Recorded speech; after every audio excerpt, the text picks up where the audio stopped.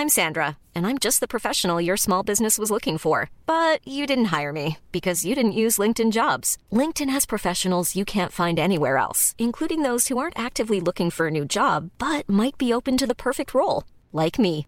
In a given month, over 70% of LinkedIn users don't visit other leading job sites. So if you're not looking on LinkedIn, you'll miss out on great candidates like Sandra. Start hiring professionals like a professional. Post your free job on linkedin.com/people today. This is Paige, the co-host of Giggly Squad, and I want to tell you about a company that I've been loving, Olive & June. Olive & June gives you everything that you need for a salon-quality manicure in one box. And if you break it down, it really comes out to $2 a manicure, which is absolutely insane. It's also so easy to get salon-worthy nails at home with Olive & June. The difference between how your nails used to look when you did them yourself and now with the Mani system is a complete game changer. The best thing about Olive & June, too, is it's a quick dry. Dries in about 1 minute, lasts for 5 days, and full coverage in up to 1 to 2 coats. Visit oliveandjune.com/perfectmani20 for 20% off your first system. That's oliveandjune.com/perfectmani20 for 20% off your first system. There's never been a faster or easier way to start your weight loss journey than with PlushCare. PlushCare accepts most insurance plans and gives you online access to board-certified physicians who can prescribe FDA-approved weight loss medications like Wegovy and Zepbound for those who qualify. Take charge of your health and speak with a board-certified physician about a weight loss plan that's right for you. Get started today at plushcare.com/weight-loss. That's plushcare.com/weight-loss. plushcare.com/weight-loss.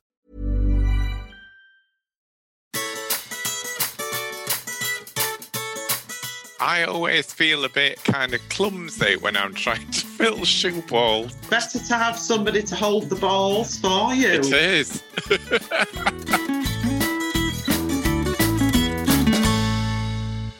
Hello to all of our listeners and welcome to the final episode of our special series of the Bake Down podcast.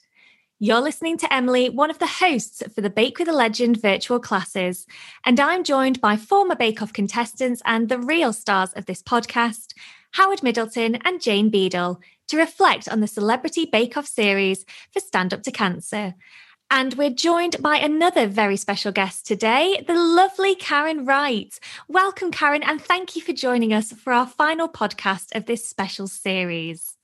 Thank you, Emily. It's absolute pleasure. I'm really looking forward to having this chat. Well, it's lovely, Karen. Thank you for joining us because I've missed you. Hi, it's been a while, hasn't it? It's been a while, yeah. And Howard, how are you? I'm very well, thank you. And I have to say, Karen, Emily says you are lovely, and you are lovely, and you look very lovely as well today. So well done for coping with the lockdown hair.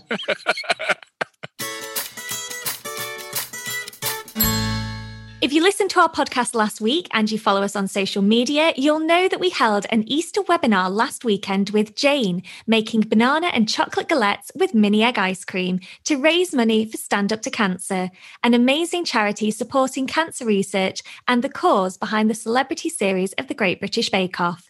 Did you join us for that webinar? If you did, thank you so much for coming along and for helping us to raise so much money for Stand Up to Cancer. And if you enjoyed Jane's Bake Along webinar, why not have a look at the full-length classes we run with an assortment of Great British Bake Off stars, including Jane, Howard and Karen.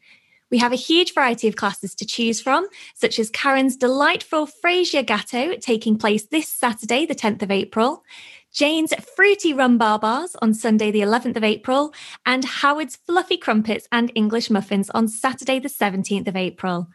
And as a podcast listener, you can get 10% off any class booking by using the special promo code PODCAST.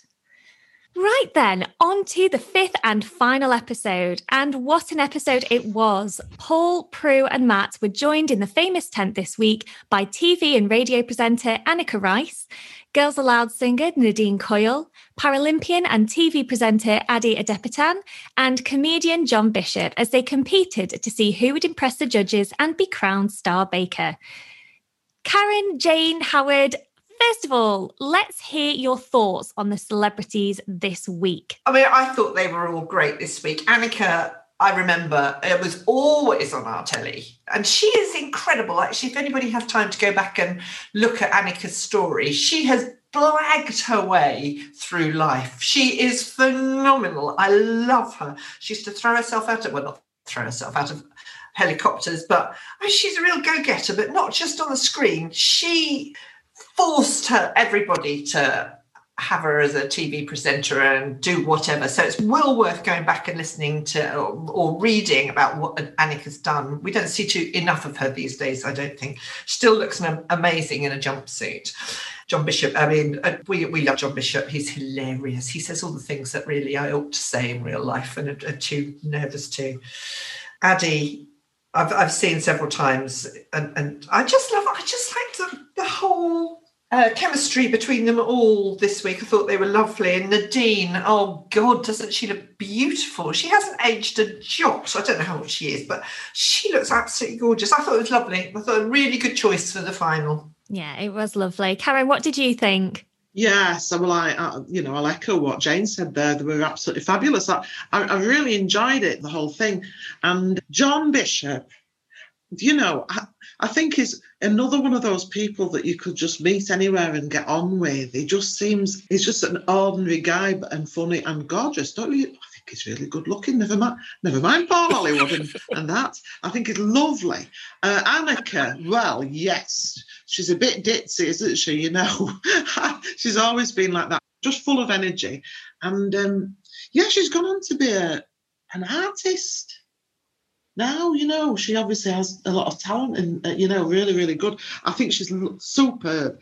I've not heard of Nadine before, I've had to ask. But it didn't matter because she was a beautiful, natural, soft and gentle and funny girl, gorgeous. Ade, didn't he do well? I thought he was fantastic, Such a lovely face. So welcoming and happy and joyful. Yeah, it was lovely. Really enjoyed them all. Oh, lovely. Howard, what did you think of our celebrities this week? I thought it was a lovely group. And I think generally across the whole 5 episodes, we've had so many people who've come into the tent and just been so excited about being in the Bake Off tent, so keen to actually bake.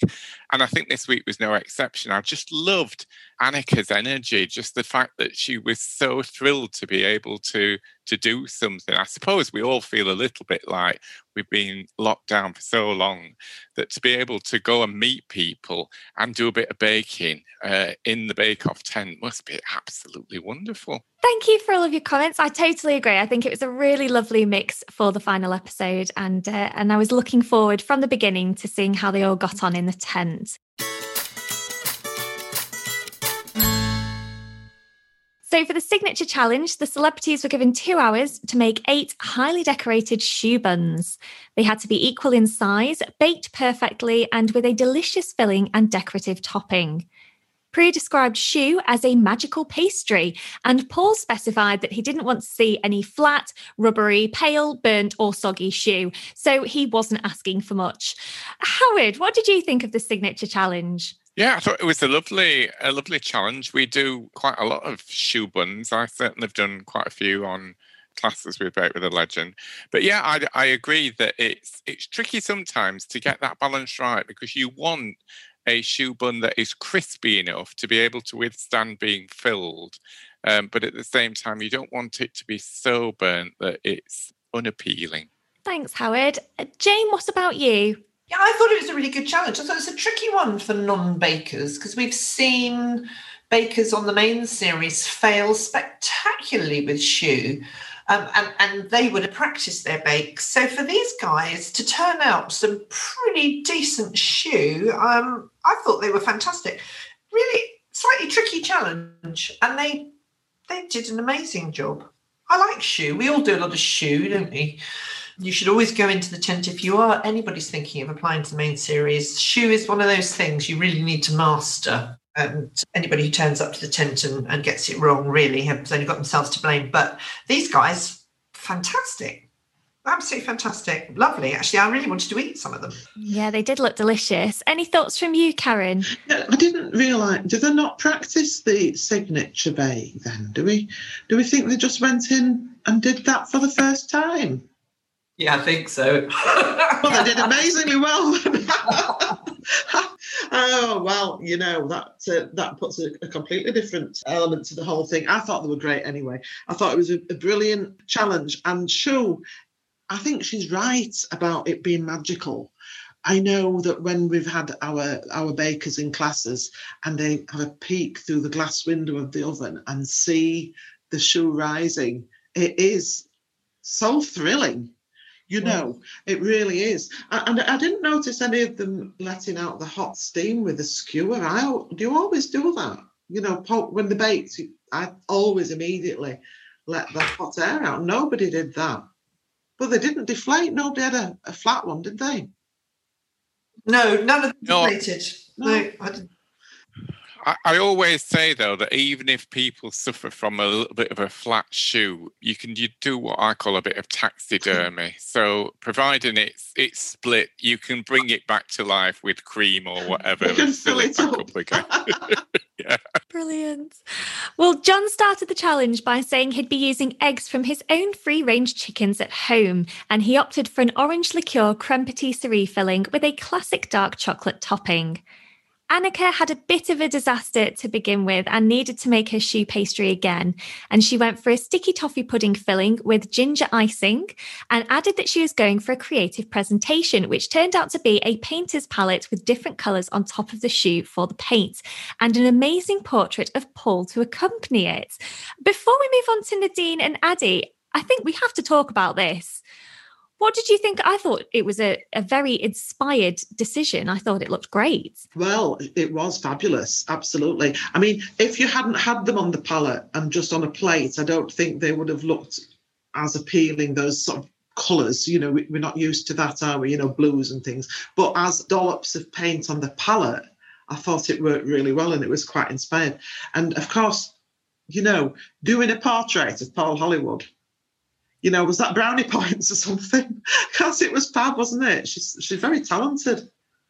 She is. I wonder whether he took it home and framed it, possibly. Jane and Howard, did you have any comments on Annika's presentation before we move on to talk about the others? Well, I thought, like Karen, I thought it was great. And once it was on the palette, it completely made sense. Yeah. I thought she did a fab job with that. The painting of Paul, I think she made him look quite a bit younger. Mm-hmm. So he was very Well, you would, though, wouldn't you? The picture of Dorian Gray, that was an Oscar Wilde book, wasn't it? And he got younger and younger and younger as the years went past. So, yeah. Yes, there was a softness about his face. Eyes will look very, yes, he'd got a very wistful look. Yes, he had. And that is not the normal look. I think I've dreamt sometimes about Paul's wistful look, but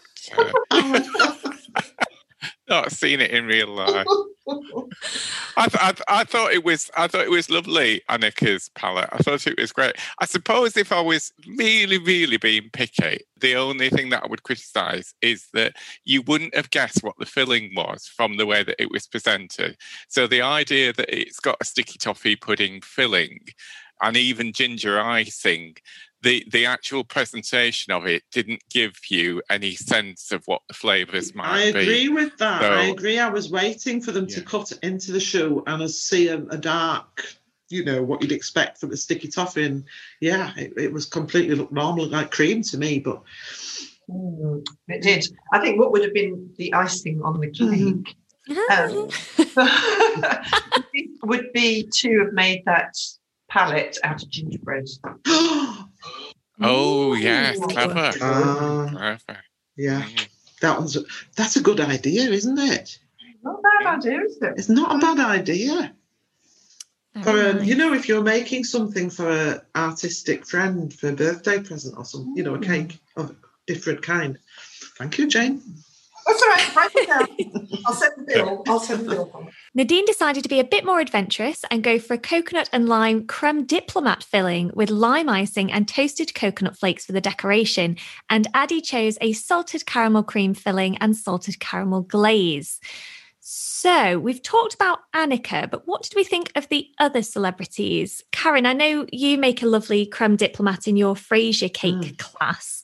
So I don't know if you want to speak about Nadine's failed creme diplomat. Yeah, why did it fail? I mean, it's hard to, whenever I've had anything go belly up with a creme diplomat, it's as if you're mixing the two elements together when the custard's still warm.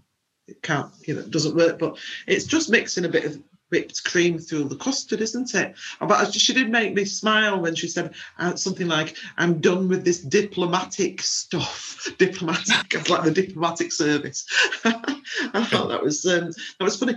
I for the Frasier, I actually had a little bit of agar to the custard, which firms it up to keep it. Yeah, for the Frasier, where you need it to set relatively quickly. And it doesn't turn out like rubber either.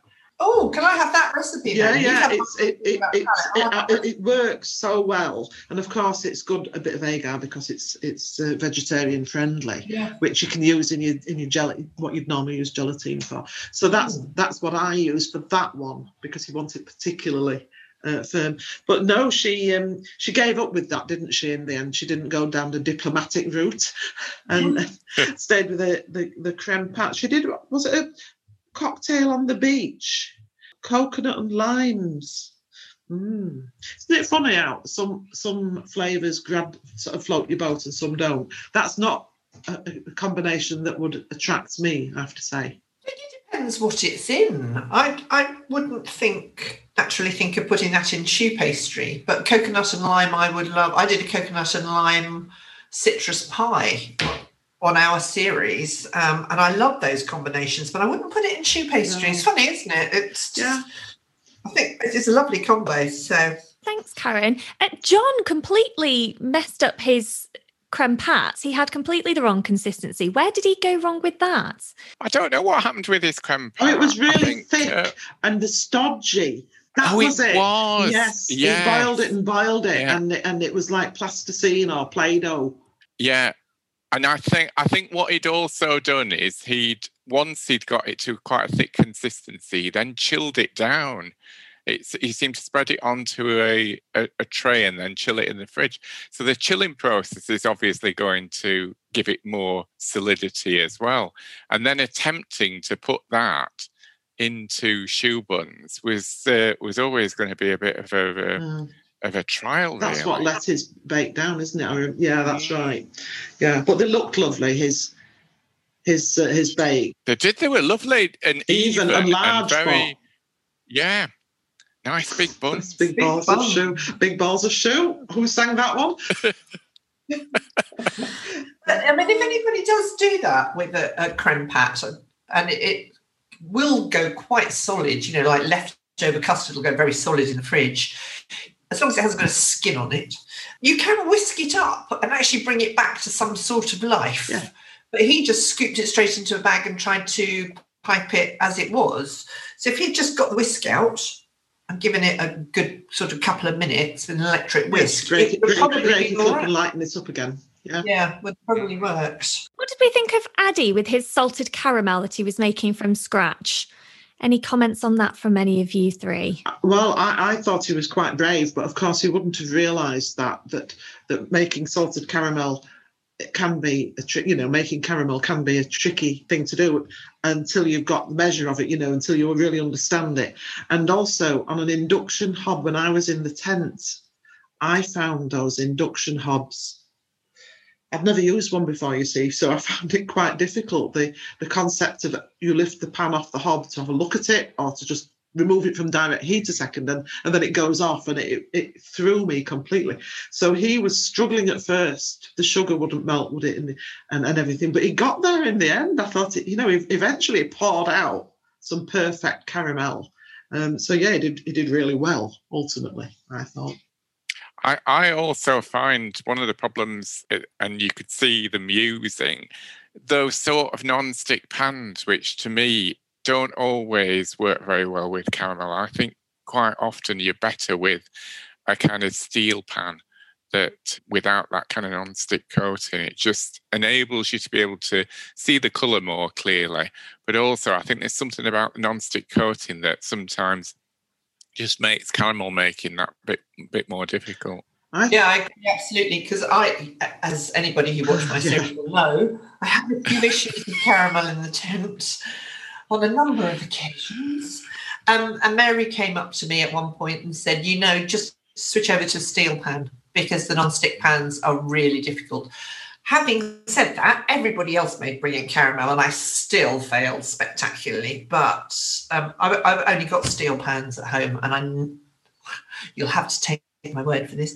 I never have a problem even on an induction hob with a steel pan. But I think it's an interesting point you just mentioned there, Jane, about Mary giving you some advice, because they're not very forthcoming with advice with the real, in the real Bake Off with us. But I thought that they were very helpful in the episode last night. A few times, they actually got, Paul took some greaseproof paper, didn't he? And just basically was helpful. And yeah, it was great. Oh, I must just say, while you're talking about helpful, Annika really helped Addie, didn't she? She really was. Oh, yeah, you can tell that some of her motherliness, if that's a word. She just really stepped in and was very, very kind and helpful. I thought it was lovely. So it was good to see them all together. It was really lovely. Yeah, they were a lovely group. And just before we move on to the judges' comments, I just wanted to ask, the 4 celebrities used a variety of techniques to fill their shoe. Do you 3 have a preferred way of filling the shoe? Is there a best way to do it, would you say? Well, for me, obviously it depends on the shape of the shoe bun, because if it's like an eclair, I slice it in half and just pipe straight on or spoon it. But to get a shoe ball, I've got one of those nozzles that's, I think one of them had that's a little fine tube at the end that you pierce, you pierce through. So you're not sure when it's full, that's the only thing, and just squeeze. It's very satisfying that, filling it up. You can get the drift.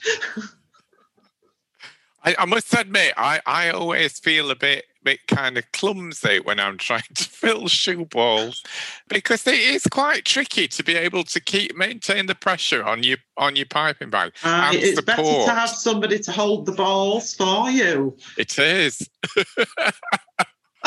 I've got a photograph. I was once attempting to make a croquembouche for a family Boxing Day party, and I think it was 75 balls.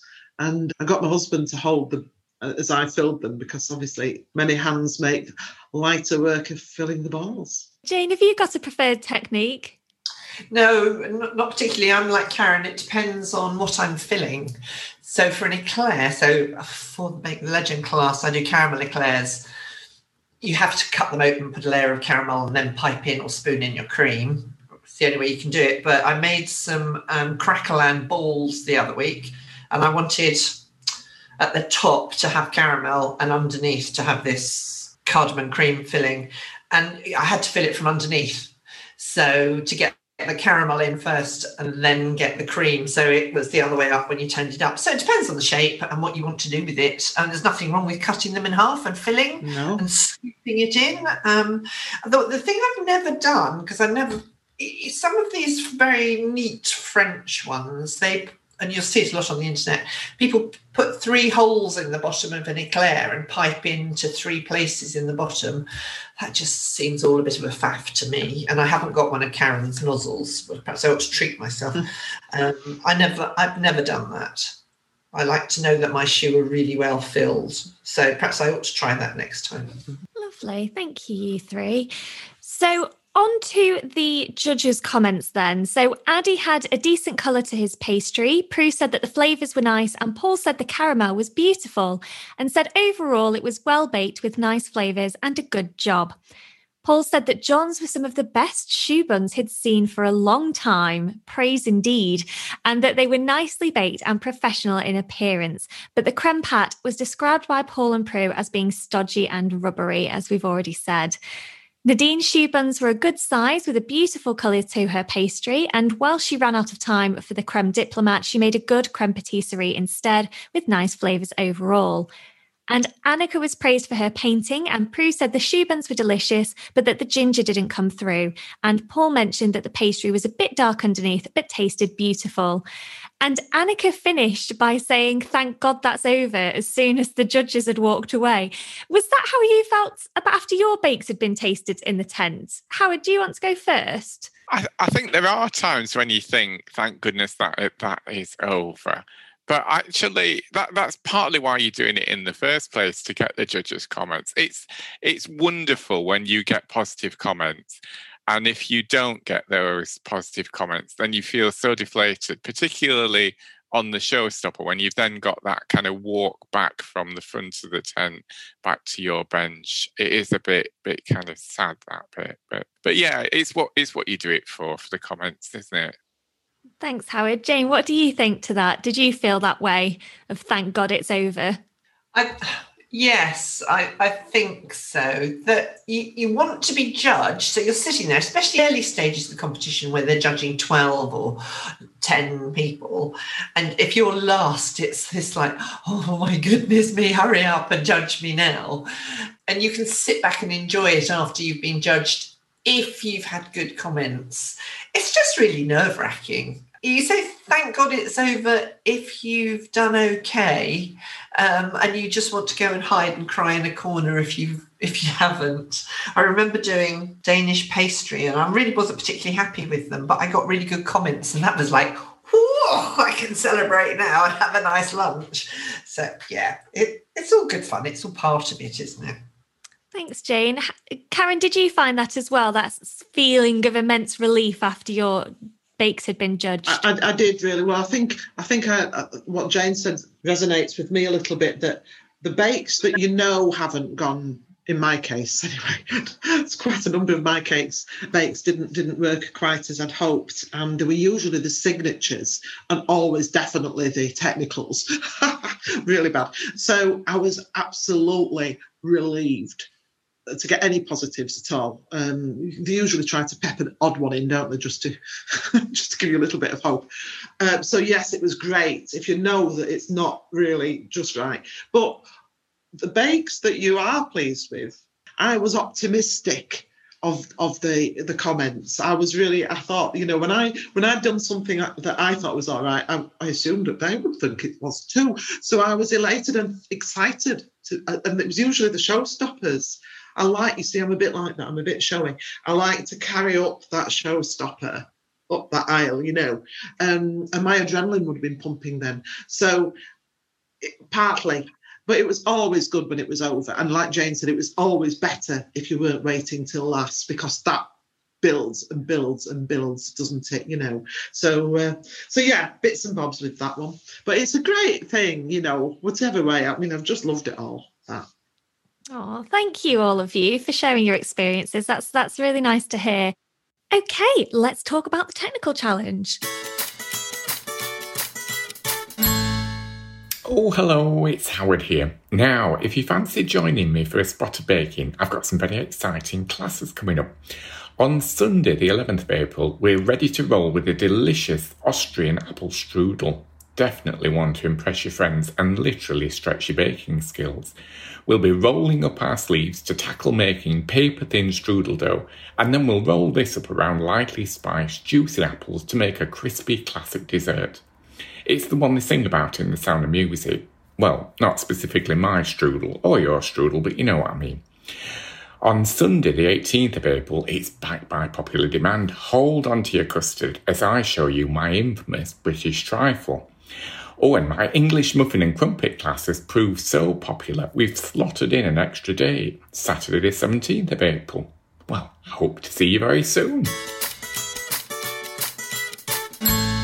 So next up was the technical challenge set by Prue this week, who warned them not to burn anything, as they were asked to make 12 identical coffee and walnut financiers, resembling a gold bar, which must be piped with a ribbon of coffee buttercream, topped with crushed caramel and sprayed gold. And they were given just 1 hour and 15 minutes for the challenge.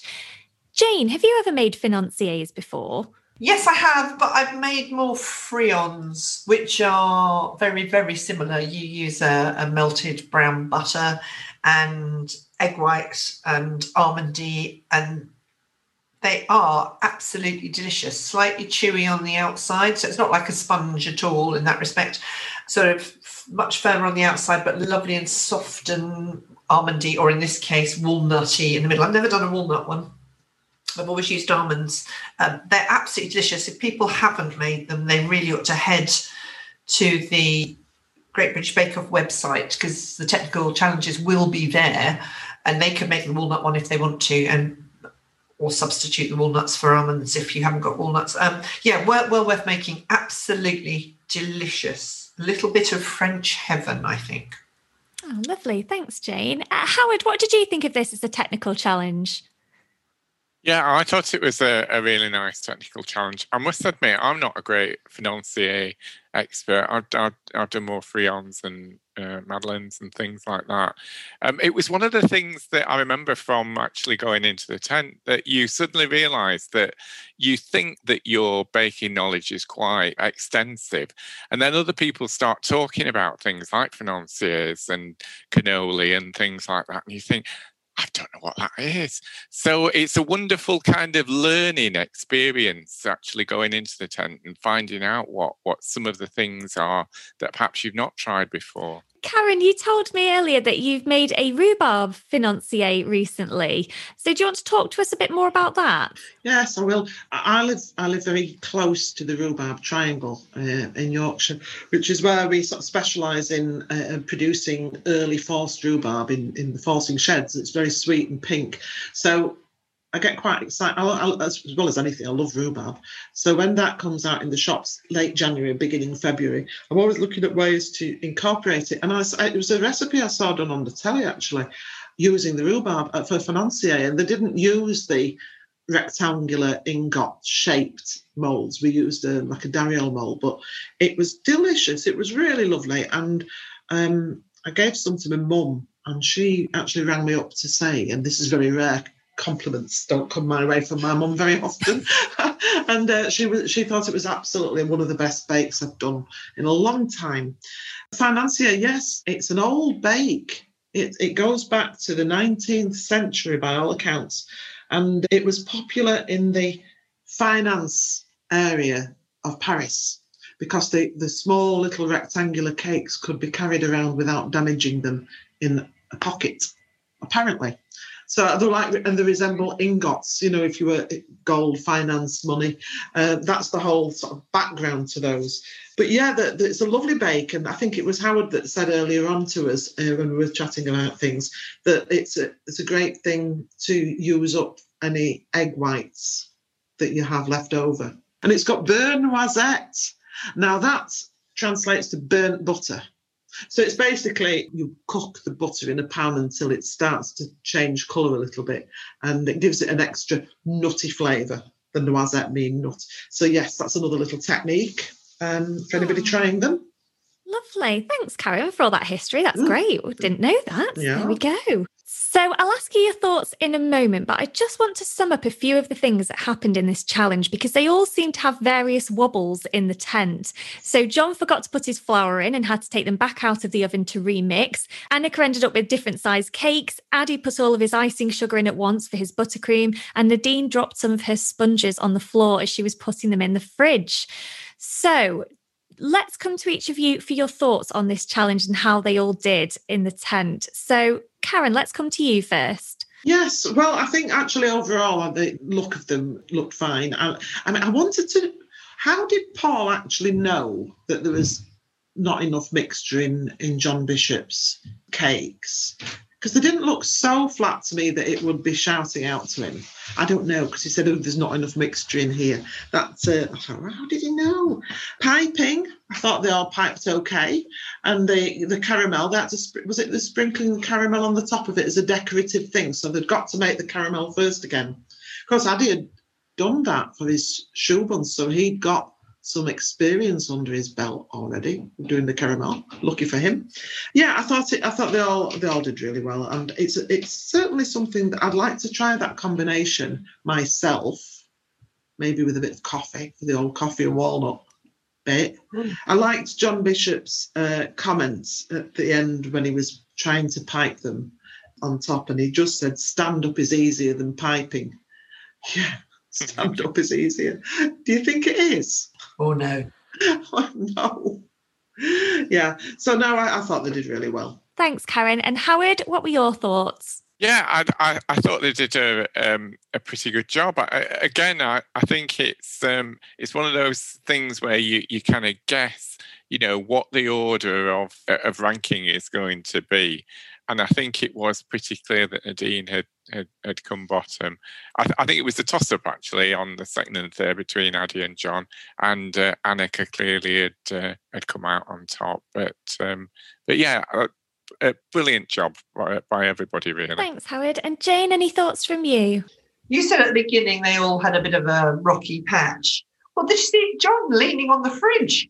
My goodness me, that fridge was rocking backwards and forwards. I thought, that's a help hazard in the tent. It was very uneven. So much so that I actually wrote it down.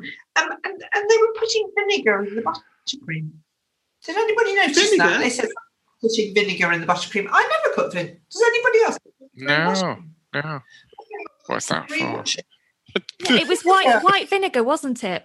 It was, wasn't it? I didn't imagine it, did I? I had never put vinegar in the buttercream. So as soon as that recipe is out... We'll be looking at that one, Jane, won't we? Yes. I'm going to have a look and see where they put the vinegar. Sweet and sour buttercream? 5 years, I've never seen that. No? So I'd be interested to know. Whose recipe was it? Prue's. So, yeah, there's a weird one. But overall, as the other two have just said, I thought they did a great job. And in fact, I think when Annika was told she was first, Paul said, best of a good bunch.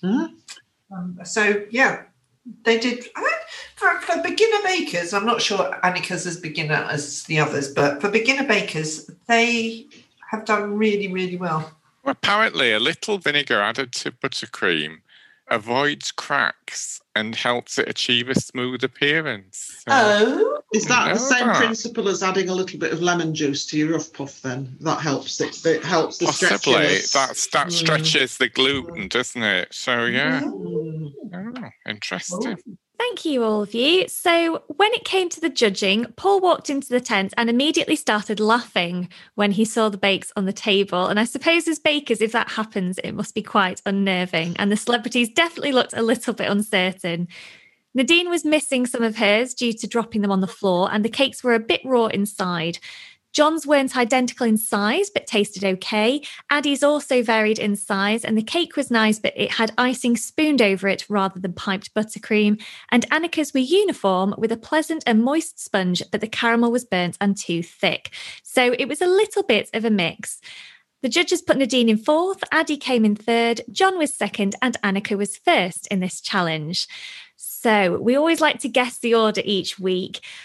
Howard, Jane, Karen, did you guess the order this week and did you get it right? Howard, I'm going to ask you first. No, I didn't quite get it right. I thought John had come in third place. So I thought Nadine was bottom. But yeah, I thought John initially was going to be third and Addie and then Annika. So I must admit, I don't know why I'm admitting that, because nobody would know. I could say, oh, yes, I get it right every week. Yes, not much to call between them a bit, but yeah, I'm happy to say that I predicted that correctly.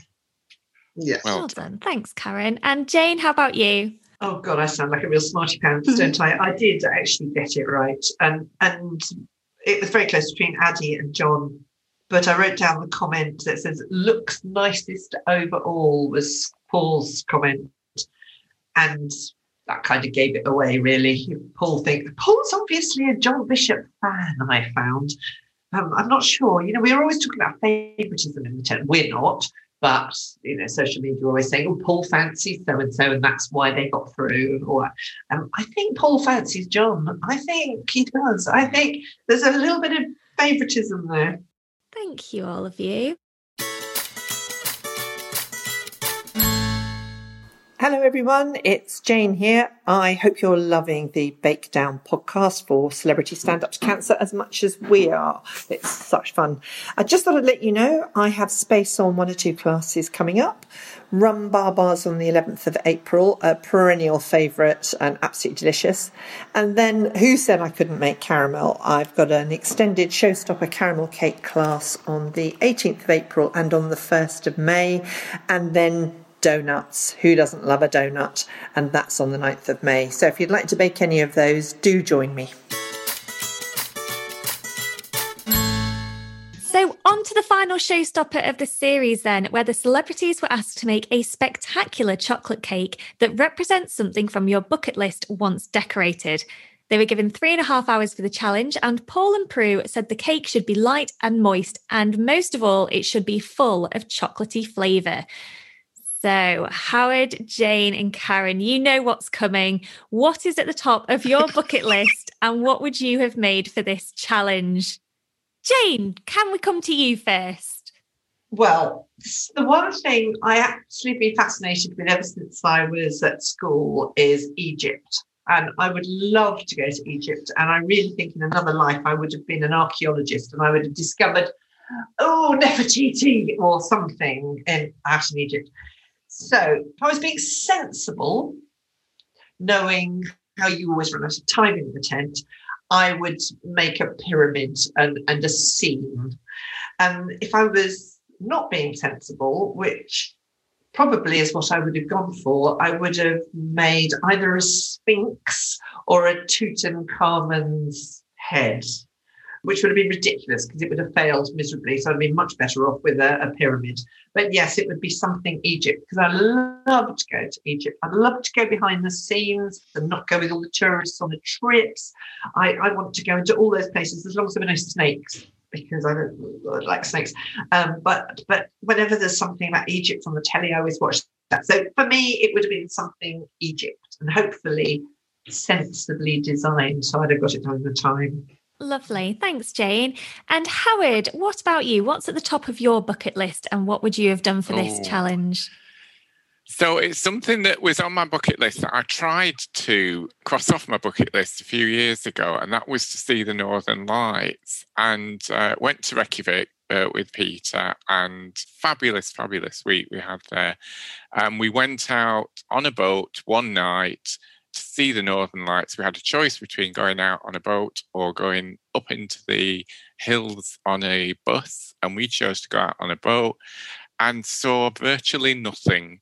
So a little bit of a kind of green splodge in one corner, and people on the boat were getting so excited about the fact that there was this little bit of green splodge, and I'm thinking, that's not what Joanna Lumley saw when she went to see the Northern Lights. So yes, I'd like to have another go. What added insult to injury was the fact that the people who'd been on the bus apparently got the most spectacular view of the Northern Lights up in the hills that night. So I'm not entirely sure how I'm going to translate this into cake form, but Northern Lights would be top of my bucket list. Oh, lovely. Thanks, Howard. Karen, what's on your bucket list and what would you have gone for in this bake? Right, well, my bucket list for this challenge would have been quite a doable one, really. And after this pandemic's over, perhaps I'll get around to it fairly sharpish. I've always wanted to travel across Europe, down through Italy, and then across from Brindisi, I think it is, into northern Greece. Getting into Greece that way. I'm not terribly fond of flying. I do fly, but I prefer to travel more slowly and use a caravan or a motorhome. That's my thing. So the idea, and it's just to go, obviously, to get to northern Italy, over the mountain, down Lake Garda, you could make a really great bake of obviously the shape of Italy with some of the key points that you travel through, and then the ferry across into northern Greece and some of the beautiful things that I've got sort of penciled in that I'd like to see there. I'm quite fond of Greece. I did spend a year of my life working out there, so I'm keen to get back, but like a slow trip. So I think that would make a good cake. Looking down from above. at the shapes of the boot and everything.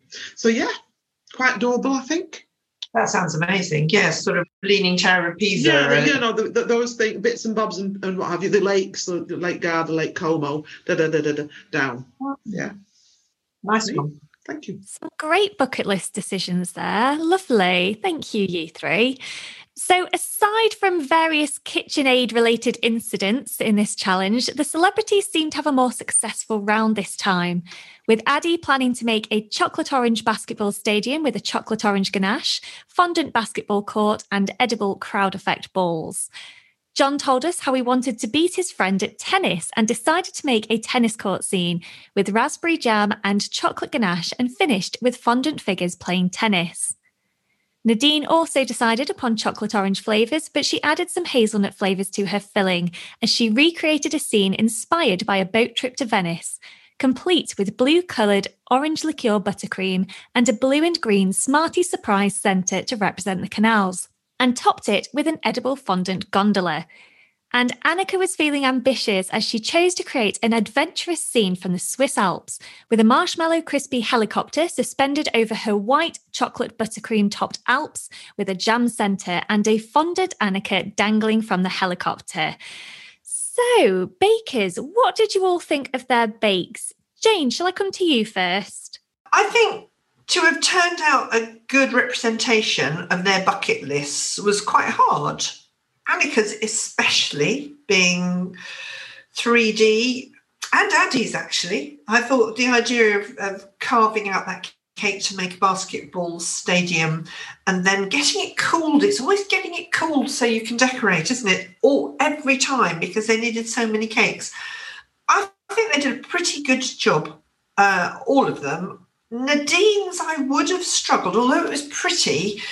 You needed to explain to me that the blue and green Smarties were supposed to be representative of the water as it flowed out. Once that, perhaps I was being a bit thick, but once that was explained to me, I thought, oh yeah, that's quite clever.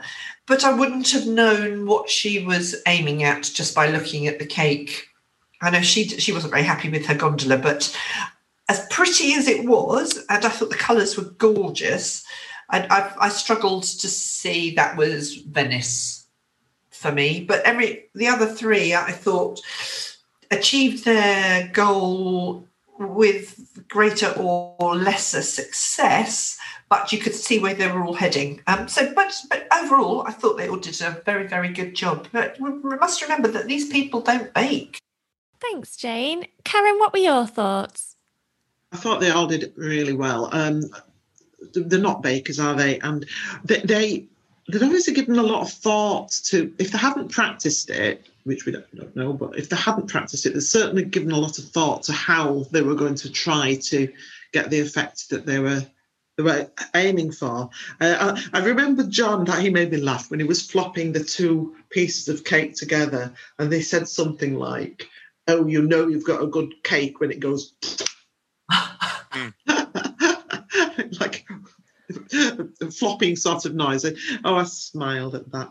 Varying degrees of success in terms of what I thought the overall look of the cake was, because none of us get the opportunity to taste it. I think I'm with Jane with the Venice. If I would have done that cake, nobody likes eating blue sweet things, do they? Not really, but I would have given a bit more colour in the frosting. What else could you do? You could have put bigger ice cream, a real ice cream cone, couldn't you, on top or something, you know? I love the beads inside, the chocolate beads were great.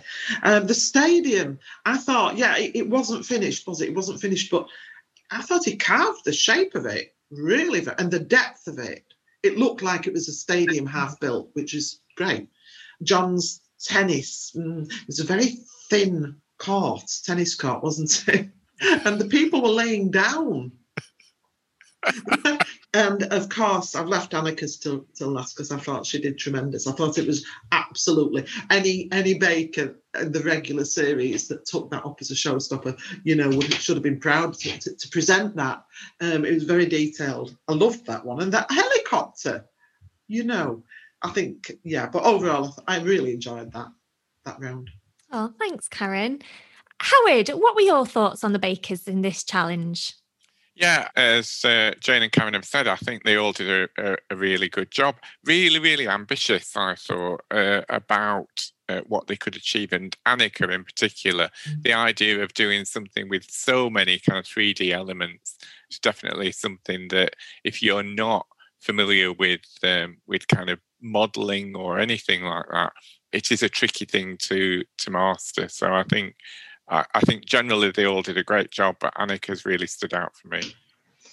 Yeah, I would agree, actually. Sorry, I was going to rave about Annika, but she was exceptional, wasn't she? Great. Thank you, three.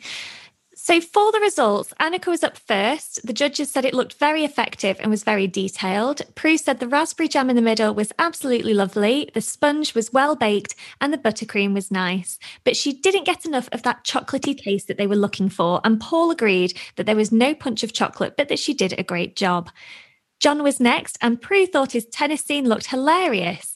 And Paul remarked that he liked the thin layer of fondant that John had used, and Prue said his raspberry jam was excellent with a terrific design overall. But again, both Paul and Prue said the sponge wasn't chocolatey enough and that the texture was a bit claggy, which John agreed with. Prue said that Addie's basketball stadium was a very clever and simple but effective design, but that the sponge was a little bit dry, to which Paul suggested it was slightly overbaked. Again, there wasn't a huge hit of chocolate here that the judges were looking for. And finally, Nadine, her showstopper looked a little bit messy, and Paul started by saying she had a problem, but then finished the sentence by saying that lots of people would be asking her to make it for them. He and Prue both said that the cake was beautiful, the orange flavour came through nicely, the buttercream was delicious, and the texture of the cake was great. So one of the key pitfalls for all of the bakers, I would say, in this challenge was that not getting that chocolate flavour. So I wanted to come to each of you to ask what your advice would be, what your approach would be for creating the perfect chocolatey chocolate cake. Karen, can I come to you for this one first? What would you use to make your cakes really chocolatey? A lot of chocolate. I'd use a lot of chocolate. Yay! When I was in the tent, the cake week was a chocolate cake. It was a chocolate cake, double-decker. It had to have a chocolate collar and all that business. But I think I nearly got a handshake. I was convinced I was getting one because he was saying all the right things in the judging. But, it was hovering. But the chocolate cake I used, top of my head, I put a lot of cocoa in it and also some melted down dark chocolate. Lots of that, and some coffee. I always put some coffee into chocolate cake, and it doesn't taste like coffee cake, but it enhances the whole flavour taste thing. I love doing that, and I think I put some. I think to stop the dryness, because you're terrified of getting a dry bake in the tent, aren't you? We know even Ruby's, in my year, Ruby's biscuits were dry. I remember she was indignant. Well, aren't they meant to be dry biscuits, So I think I put some dairy, some yoghurt or buttermilk or something into the mixture as well for good measure. And it came out great. So that's it. Plenty of cocoa. Don't stint. You could see those bakes were pale. Before anybody said anything when I was viewing, I thought they're going to say there's not enough chocolate flavour. So, yeah, that's me. Howard, what about you? What are your suggestions for getting that perfect chocolatey cake? Do you know, I would echo Karen exactly. I remember in the first week on Bake Off, our showstopper was chocolate cake. And I think Paul and Mary said that it was very, very chocolatey, but you couldn't eat a lot of it because sometimes chocolate cake can be so rich that you do end up with a very intense flavour and you only want a small portion of it. So yeah, exactly the same. Little bit of instant espresso coffee powder just brings out that coffee flavour. I also put a little bit of salt in there as well because I think a pinch of salt also helps improve the chocolate flavour as well. Yes, good. And then I'd put yoghurt to offset the kind of dryness of it. Cocoa powder, obviously. Great, thank you, Howard. And Jane, what about you? What makes the perfect chocolate cake recipe?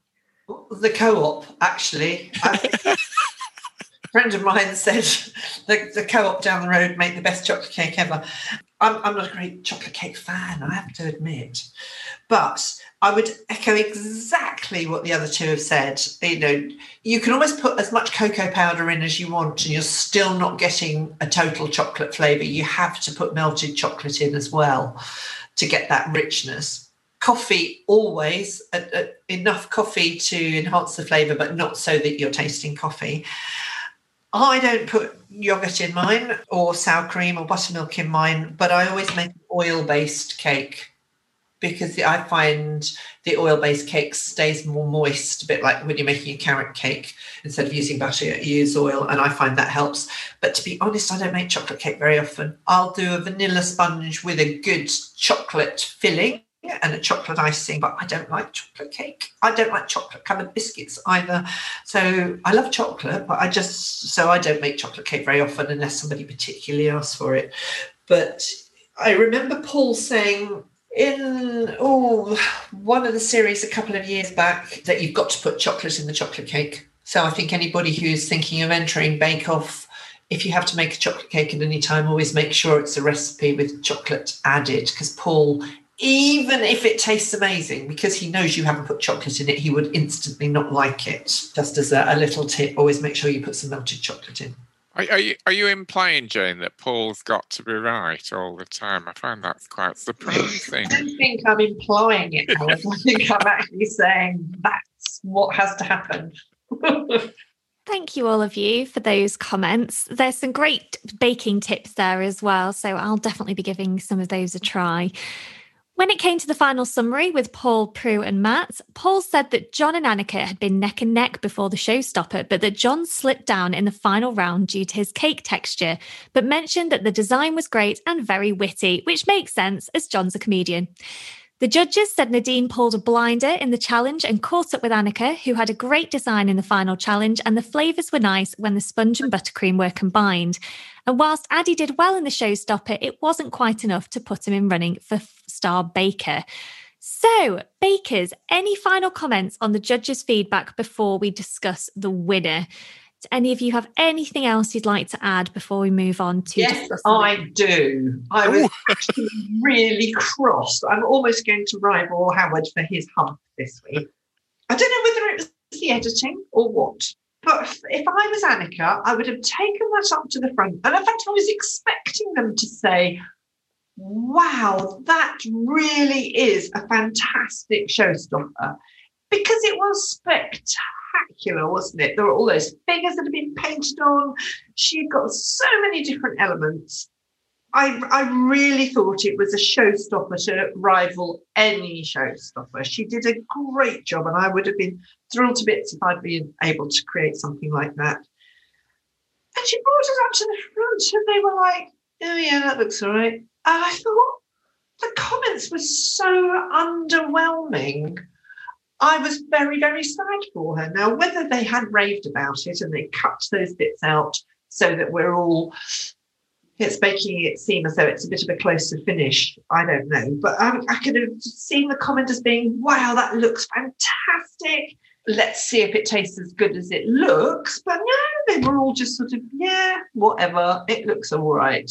And I was so cross about that. And then John brings his up, which looks good. And they're raving about it. The design's terrific. It looks fantastic, all this sort of stuff.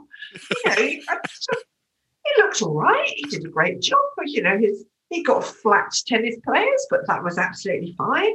But I just thought the judging seemed to be particularly unfair and biased against Annika. And I was quite cross about it, to be honest. And I don't very often get cross, but I thought as it's the last one in the series, I could rival Howard for his one. I'd be very cross because she did a great job.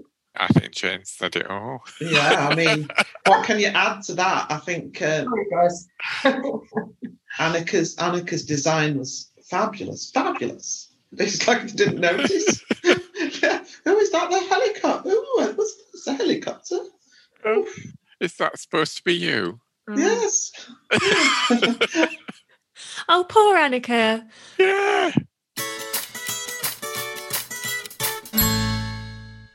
Hello everyone, it's Dan here, and I'm very excited to tell you that I still have a couple of showstopper classes coming up for a Gâteau Saint-Honoré, a fiendishly difficult patisserie, and if you would like me to show you how to make that, check out my classes towards the end of April and May. I hope to see some of you there.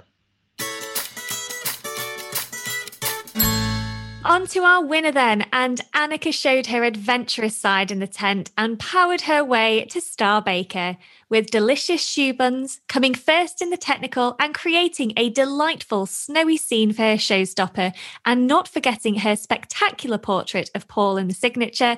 Annika was a worthy winner this week. I think I know the answer to this question, but were we all in agreement with Annika as the winner? Jane, I know you are, but have you any further comments on Annika?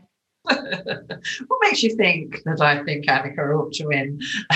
No, brilliant. Had it been anything else, I might have written a letter to the production company or Channel 4. No, I thought it had to be Annika, didn't it? She was fantastic, and I love her even more than I did before. She was brilliant. Thank you, Jane. Howard, any comments from you on Annika winning?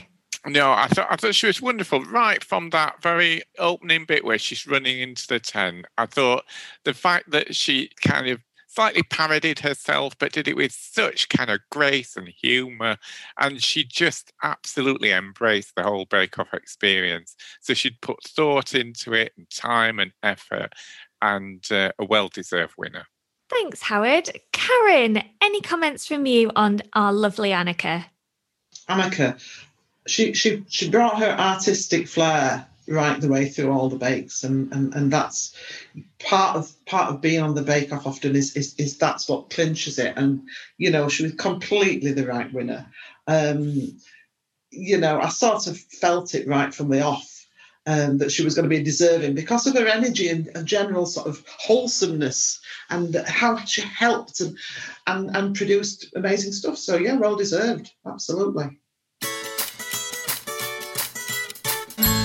I'm Sam Clements, host of the 90 Minutes or Less Film Festival, another podcast in the Stripped Media family, a podcast that celebrates movies under 90 minutes long. Each episode, I'm joined by a special guest who selects a movie to join our prestigious lineup. Past guests have come from the worlds of film, television, music, food, comedy, and podcasting. Search for us now on the app you're currently listening to this podcast, or join us at 90minfilmfest.com.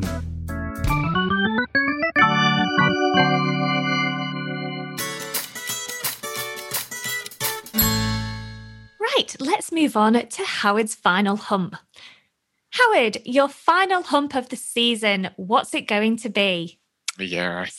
So last week I gave Paul a bit of a break, and I'm going to give him a break this week. I don't think I've ever had a hump with Prue before, but I've got a hump with Prue. So she was describing the kind of pitfalls of going into the showstopper, about how messy it was likely to get. And she said it's all the problem of amateurs trying to do something with the clock ticking all the time. And I thought, do you know what that is, Prue? It's called the Great British Bake Off. Because if you want professionals, basically, you're on the wrong show. I completely agree with you on that, Howard. I noticed that. And my thought went ping. You can't go on the show if you're professional. You've got to be a home baker. Yeah, we're not even allowed to have had a real class, are we? Because I remember being ripped apart on social media because he had a friend who was a chef that may have advised him on a creme brulee. It was outrage, headlines in whatever, the Red Tops. So, yeah. Well done. Good hump, Howard. Good hump. Definitely a good hump. And that brings us to the end of this special celebrity series of the Great British Bake Off for Stand Up to Cancer. We've seen Hollywood stars, comedians, gold medalists, musicians and TV stars all roll up their sleeves to take on the tent, and we've enjoyed every second of it. Howard, Jane, Karen, and not forgetting our other special guests, Rosie, Dan and Ian, it's been such a joy to record this podcast with you these past 5 weeks. Have any of you any final thoughts or comments on this series? Any favourite moments you'd like to mention? Well, I've just loved seeing all the other bakers. You know, after lockdown, even though, you know, it's only on a screen, we've chatted away as though we're old mates. And of course, the series has been fantastic, but I've loved seeing you guys most of all. Yeah, that's been superb. Lovely. Oh, I'd agree with that, Jane. I think it's also wonderful to be able to have a little view back in the tent again. I can't wait until we get into summer and the new series. Really looking forward to that. Me too. Thanks, Howard. Any final thoughts from you, Karen? Just, I've really enjoyed the series. I think there's been some lovely personalities and some almost professional baking standards as well. Some of the weeks, I've just enjoyed it so much, and it's obviously for a great cause, and we encourage everybody to dig deep for that. But it just is a little taster of the summer when we can look forward to the next series of the Bake Off to start. Definitely, Karen. It's been that little bit of sweetness that we've all needed during this time, and it's been lovely to do. And of course, a huge thank you to you, our podcast listener, for joining us each week as we debriefed on the celebrities' antics and discussed their bakes and Paul Hollywood's charms. If you'd like to join us for one of our Bake with a Legend classes, please do check out our website, bakewithalegend.com. And don't forget that you can get 10% off any class booking by using the promo code podcast. Thank you for joining us, and we hope to see you at a class very soon.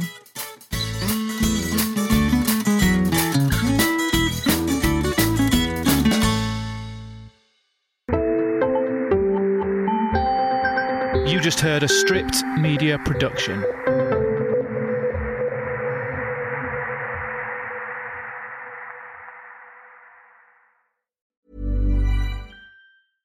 Imagine the softest sheets you've ever felt. Now imagine them getting even softer over time. That's what you'll feel with Boll & Branch's organic cotton sheets. In a recent customer survey, 96% replied that Boll & Branch sheets get softer with every wash. Start getting your best night's sleep in these sheets that get softer and softer for years to come. Try their sheets with a 30-night guarantee. Plus, get 15% off your first order at bollandbranch.com. Code BUTTERY. Exclusions apply. See site for details. Planning for your next trip? Elevate your travel style with Quince. Quince has all the jet-setting essentials you'll want for your next getaway, like European linen, premium luggage options, buttery soft Italian leather bags, and so much more. And is all priced at 50 to 80% less than similar brands. Plus, Quince only works with factories that use safe and ethical manufacturing practices. Pack your bags with high-quality essentials you'll be wearing for vacations to come with Quince. Go to quince.com/pack for free shipping and 365-day returns.